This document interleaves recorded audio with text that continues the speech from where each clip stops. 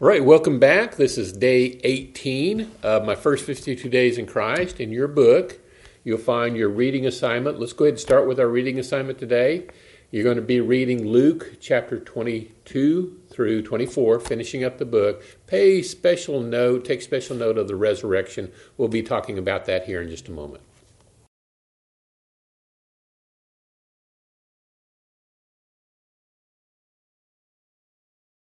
Okay, now that you've finished your reading of the end of the book of Luke, let's talk a little bit about the resurrection. You know, we as Christians, we get mocked quite a bit because of our belief that Jesus was resurrected. Oh, you really believe that Jesus was resurrected? You know, that's not true. People who are naturalists, they try to explain away the resurrection. They say that didn't really happen.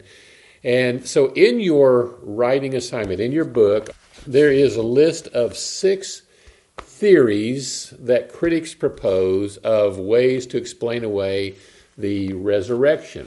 What I want you to do for your assignment today is I want you to take each one of those and treat it as a personal attack on your faith. Somebody's saying, you know, really the resurrection didn't occur because this is the explanation. I want you to look at each of these theories, and today for your assignment, I want you to write out what your response would be. If somebody said, well, like the first one is, Jesus was not completely dead. They only thought he was dead, and he revived by Sunday morning.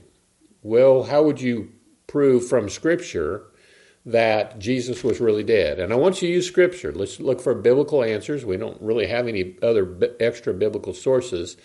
What does the Bible say? In addition to what you've already read in Matthew, Mark, and Luke, at the bottom here we have some extra writings from John and Acts and in 1 Corinthians, and so you may want to read those as well in helping your answers. But take each one of those 6, write down a response, your personal response to what you think is a good explanation of what happened and why these other theories cannot be true. The only logical explanation is that Jesus was physically, bodily raised from the dead, and on the 3rd day the tomb was empty.